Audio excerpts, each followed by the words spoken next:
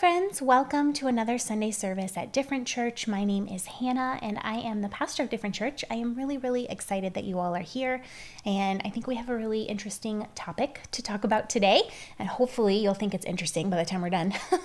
And I just want to remind everyone before we jump into our message for today that you can join the conversation in the comments below. If you are watching on Facebook or if you are in our church Slack group in the service chatter thread, you can join the conversation there as well. If you would like an invite to our church Slack group, you can just simply email hello@diffchurch.com. That is basically like we just hang out in Slack and you can communicate with us during the week, and some important information is usually there as well. Now, our passage today comes from Psalm 31. Which we're only going to read a few verses of, but I invite you, as you have time later this afternoon, perhaps maybe tomorrow morning in your devotional time, if you have that, to read the entire psalm, because it's a great psalm and it won't take you too long to read it. We are only going to read a few verses, and so we are going to read Psalm 31, verses 1 through 2, and 15 through 16. And this is what it says. O Lord, I have come to you for protection. Don't let me be shamed. Save me, for you do what is right. Turn your ear and listen to me. Rescue me quickly. Be my rock of protection, a fortress where I will be safe. My future is in your hands. Rescue me from those who hunt me down relentlessly. Let your favor shine on your servant. In your unfailing love, rescue me. Now, the psalmist, who is the writer of this psalm, it's interesting because he uses the word shame 3 times in the psalm, which is kind of a lot for a psalm that's not very long.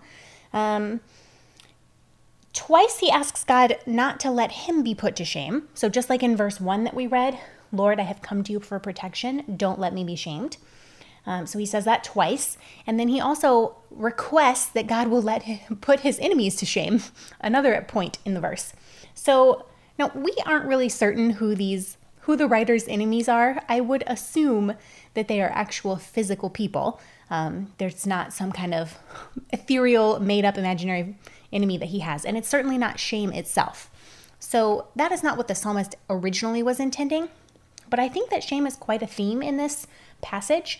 And I think that it is quite an opponent, quite an enemy for us today in our modern context. And so we're actually going to talk about shame today and what it is, how it works, and how our faith can fit into this. Now, it is very important to note, there is a difference between guilt and shame. Sometimes we tend to overlap those two things. We think, well, they're the same thing. No. Guilt is feeling bad for what you have done, or perhaps what you have not done. So if I do something, I hurt another person, and that other person's like, hey, rude, maybe I will feel guilty about that. Guilt is feeling bad about what you have done or not done. Shame is actually feeling bad for who you are, which is normally measured in some kind of standard of impossible perfection that you could never reach. So there's a difference between guilt and shame. Shame takes us way beyond usually the necessary responsibility for accepting what we have done. Like if I harm another person, or perhaps I harm myself, like I should feel some sense of hurt or guilt about that. It's a necessary emotion. It triggers us to know that we've done something harmful and we need to course correct, right? If I hurt someone, whether accidentally or on purpose, and they call me out, I should feel something. I should have some reaction. I should be like, oh no, right? Feeling nothing in that situation would be a bad sign. Like lack of empathy, lack of remorse. This is like the sign of psychopaths. And I know that there's quite a few true crime drama fans that are part of Different Church. So y'all know what I mean, right? Like if you have no reaction, you have no empathy, no remorse, no guilt at all when you do something to harm another person and they point that out to you, that's a problem. We should have that reaction because empathy and knowing the difference between right and wrong, that's part of what makes us human. So that's a good thing. However, when we feel shame about our actual person, about who we are, That is a different thing entirely. And I think that these get overlapped in church because we're like, yes, there is no more condemnation in Christ Jesus. Amen. I don't have to feel guilty anymore. True. But we are still going to sin, right? So if I still lose my temper at my partner and he gets upset with me and is like, hey, that's not nice, I should feel bad about that. I should have genuine remorse and say I'm sorry. But that doesn't mean that I'm going to then proceed to say I'm a worthless person. I don't even know why I exist on this planet, and on and on. This is where shame can take us. So there's a book called The Pretty Girl, and in it there's this character who is constantly dealing with shame. And I'm just going to read like a tiny little blurb to you of what the author says about her. Perhaps you can relate. It was her life itself. That was the sin she wanted hidden from her father and the houses and the sleeping people they were passing. And she wanted to forgive herself, but she could not. Because there was no single act or even pattern that she could isolate and redeem. There was something about her heart. She felt that her every action and simplest moments were soiled by an evil she could not name. That gives a really poetic description to feeling bad about yourself as to who you are, not about something that you've done. And churches are full of people who struggle with shame. I honestly think that there's more shame inside of church than there is outside of church, which really breaks my heart because faith communities, church, that's the place that is supposed to be safest for us to share our souls, to share who we are, and it's often the most dangerous. There are kids, little kids, who think that they're bad or dirty and they're just waiting for God to send them to hell. And I've literally heard children pray, like, don't send me to hell, God. I know I'm really bad. There are teenagers who feel like God can never forgive them and that their potential partners or spouses in the future will never accept them because of their history. There are adults who are happily partnered in a wonderful relationship now, and they're still feeling that internalized shame that the church has given them about their sexual orientation or gender identity or any kind of experience they've had in the past. There are people who have been divorced, who have been made to feel utterly worthless because their marriage ended, like that was entirely their fault as who they are as a person, not something that happened to them. There are parents who aren't able to be fully available for their children because of their own hangups around attachment and discipline and all of these things.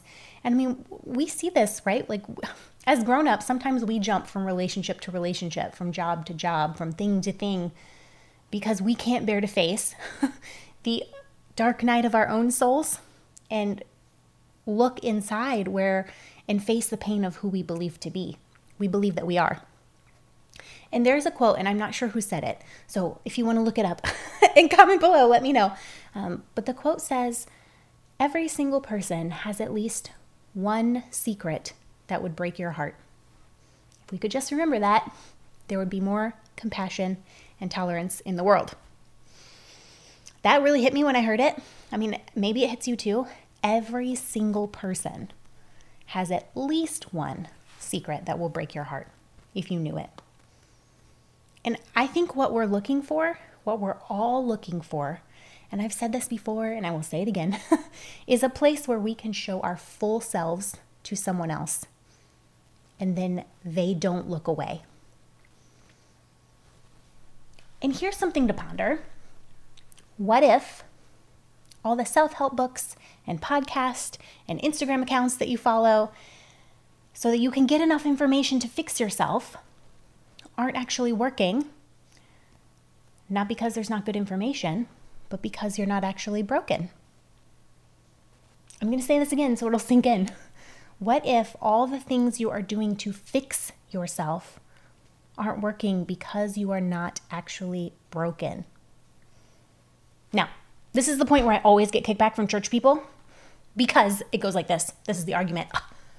Adam and Eve, original sin. Have you seen kids? Look at a 2-year-old. You can see clearly any 2-year-old and you will know that people are horrible. We're all screwed up. Look at the world. It's a mess. I know. Okay. I know. I can see. My eyes work. I am not saying that people are not capable of wrongdoing. and of inflicting pain on other people, and sometimes of true evil. I'm not saying that. What I am saying, and hear me out when I say this, is that what if all the ways that we end up harming ourselves and harming other people is actually a distortion of who we are, not fundamentally who you are?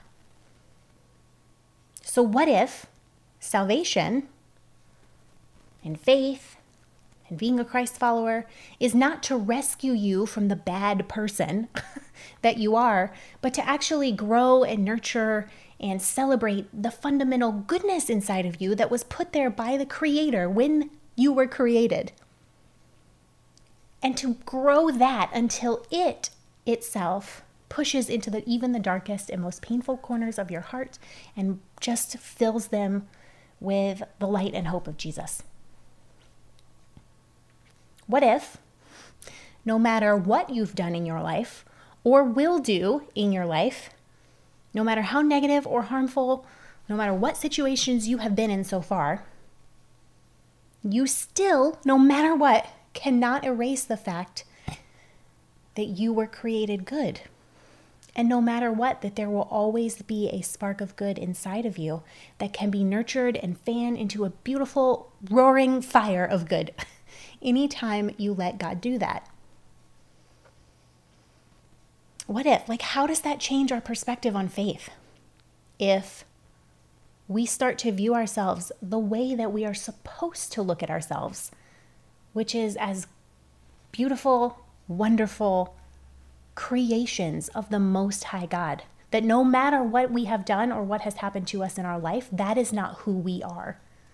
We are so much more than that. At our core, at our deepest, we are not actually broken. And maybe we manifest brokenness. Maybe there's distortions that happen, but it's not who we actually are. It's not who we were meant to be. And as an adult, because I know I'm talking to a bunch of adults here, when we think about this, how do you learn? How do you grow as a person? Do you learn by getting screamed at and belittled? Do you grow when you're talked down to? Do you want to make positive changes in your life when someone just starts with, well, I have prepared a list of all the things wrong with you that I would like you to fix? No, right? No one has ever changed their mind about anything by being yelled at. That's simply not how it works. And plenty of studies have shown this, especially in children, that positive discipline and positive reinforcement for children works much better in raising actual good humans who can function in the world and understand that their actions affect other people. And honestly, this is a conversation I have with so many people. I would say especially women, because we are queens of negative self-talk, but I think this applies to every single person. Every conversation I have with someone, pretty much, eventually someone will say something and I'm like, why would you say that to yourself? If you would not say it to your best friend or to your partner or to your child or someone that you love dearly, you don't get to say it to yourself. And I know that we have it ingrained in us that if we just shame ourselves into whatever, that we will be able to do it. If I just shame myself, if I just be nasty to myself, then maybe I'll put the chips down. Maybe I'll go work out and exercise. Maybe I'll actually get out of bed and be productive in the morning. We have this in our head that if I just yell, if I just get mad enough at myself, if I'm miserable enough, then something will change. But that's not how it works. Science has shown it's simply not how it works. And if you wouldn't say what you're saying to yourself to someone that you love dearly, you don't get to say it to yourself. It's as plain as that. I cannot imagine saying some of the awful things that I've said to myself to my best friend. I can't imagine doing that. I would never, right? But I'll gladly look in the mirror and be like, yep. We say all of these horrible things to ourselves. We say, you're not productive, you're worthless, you're a waste of space, you're unhealthy, you're just on and on and on and on. And you'll never get out of this. And here you go again. And there's no point in even trying. And we just go and go and go like a hamster on a wheel, spiraling out of control with all of the things that we say to ourselves that are simply not true. It has to stop. It has to stop. Why? Okay, first of all, God would never say those things to you. And I think maybe we don't believe that.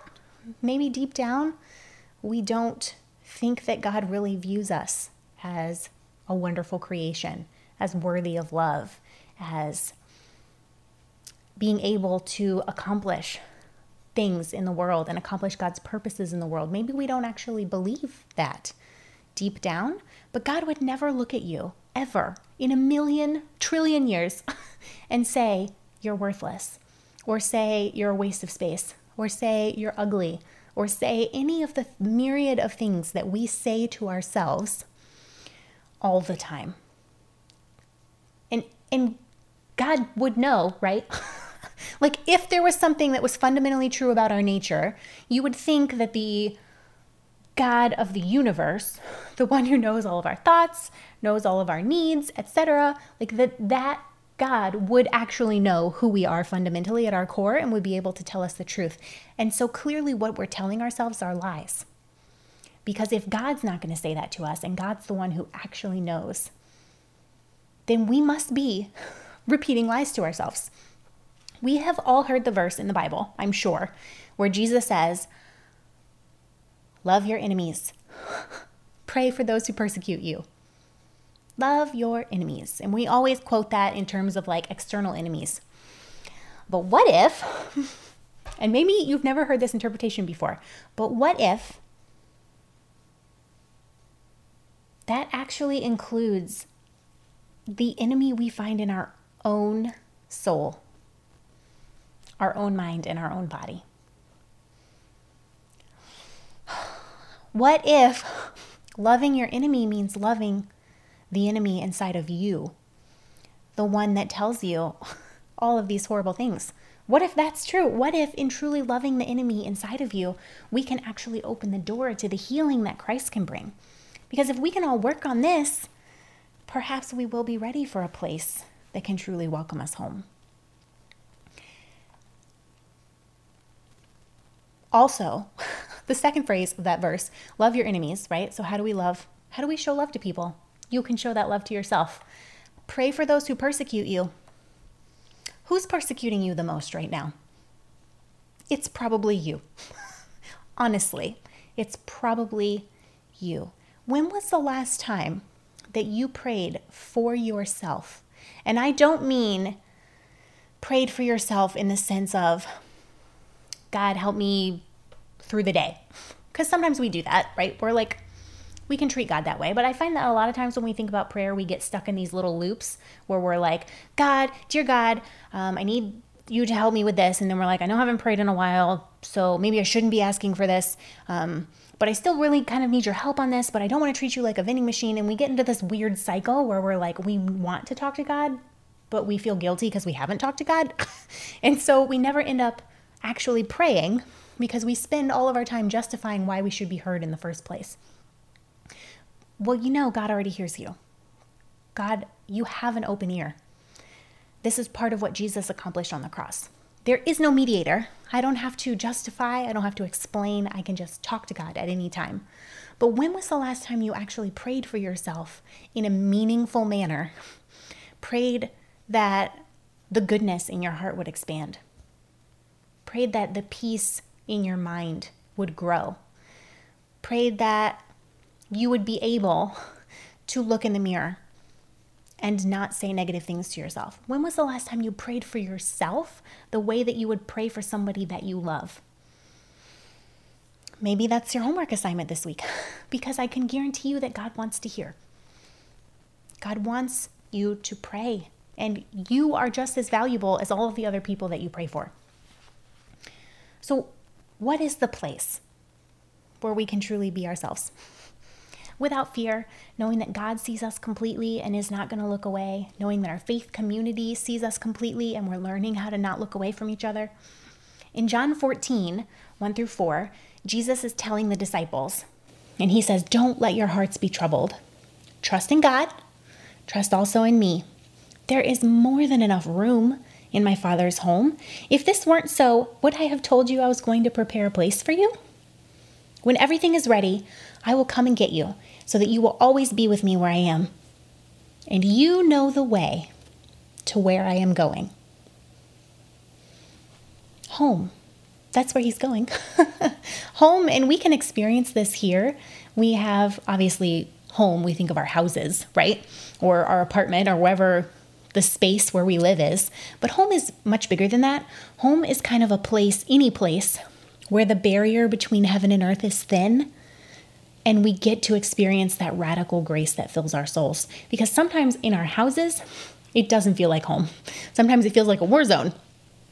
And maybe home for us is a different place where the people who look at us and see us fully for who we are. Because what we're looking for deep down, all of us, no matter what, is this space where the totality of our person can be embraced. A place of shelter for our bodies, for our souls, and for all the parts of us that feel adrift or unwelcome or unappreciated in the world. Though it might seem hard to remember, and even harder to believe sometimes, Jesus said to the disciples, and he says to us now, you know the way. Do you feel like you know the way? Do you feel like you know the way home? To that space of full acceptance and full trust and radical grace? Usually when I ask that question to people, they say, no, I don't feel like I know the way. And I think perhaps one of the harmful things that Christianity has done and our individualistic society has done is to strip away the trust, any trust that we have in ourselves. We've been taught to question all of our emotions. For me, I grew up in the Pentecostal tradition, which is very heavy into emotionalism, and yet we have to question all of our emotions. It's like drilled into you. So we've been taught to question our emotions, our instincts, our gut feelings. We've been taught to look everywhere for wisdom, like seminars and podcasts and books and lectures. And not that there isn't wisdom there, but we've been taught to look everywhere for wisdom except ourselves. There is wisdom in you. There is wisdom in you already.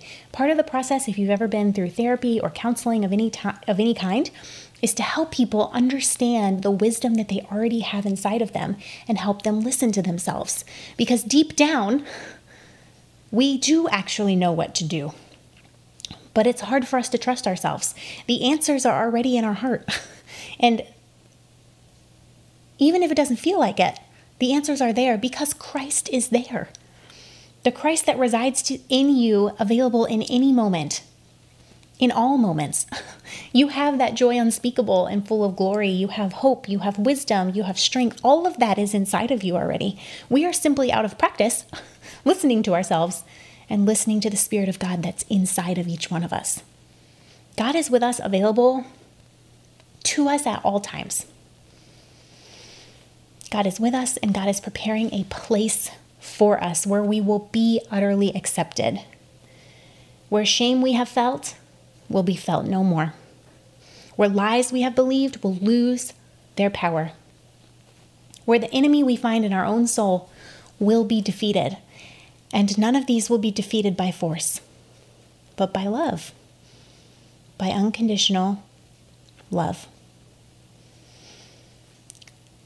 Graham Garrett said, salvation is about finding the way home. Home is where you matter. And though it might seem hard to remember, and even harder to believe, you know the way. Jesus is saying to you, you know the way. You have everything you need. You are not, in fact, broken. You are a miraculous child of God with the capacity for great love. And your capacity for great love is actually big enough for you to love yourself too. And may we all remember this week that we know the way home. Home is a place without shame. Home is here in our souls and with each other. A place where we don't feel bad about who we are because we know how God sees us and we know how we can see ourselves. which is good and whole and complete and accepted completely. And so now, as usual, we're going to close with a benediction for our week, a blessing and a prayer. And then afterwards, we're going to have a special treat from our different church band. They have a beautiful song that goes with the theme and also just touches my heart every time I hear it. Gives me a lot of feels. So I highly encourage you to stay and listen to that song and kind of maybe release a few things that you have been feeling this week. Let us pray. Beloved ones, let not your heart be troubled. God has chosen to make a home in us. In a way, the whole cosmos, everyone we have ever loved, everyone who is still yet to be, all that is birthed by life and love abides in us. Just as God dwells in us, we dwell in God. There is nothing around us that is not also within. And so we are sent out to practice love towards every living thing, including, and most especially, our own selves, knowing that all are connected and our hope rests in each other. The hope of glory in Christ Jesus. Amen. Thank you for being here. I'm surprised I got through that whole message without getting emotional, but I consider that a giant win. So I'm just sending you a big virtual hug, and I hope that we can be together in person soon. But until then, we are praying for you. I am praying for you, and we will see you next week at Different Church. Bye, friends.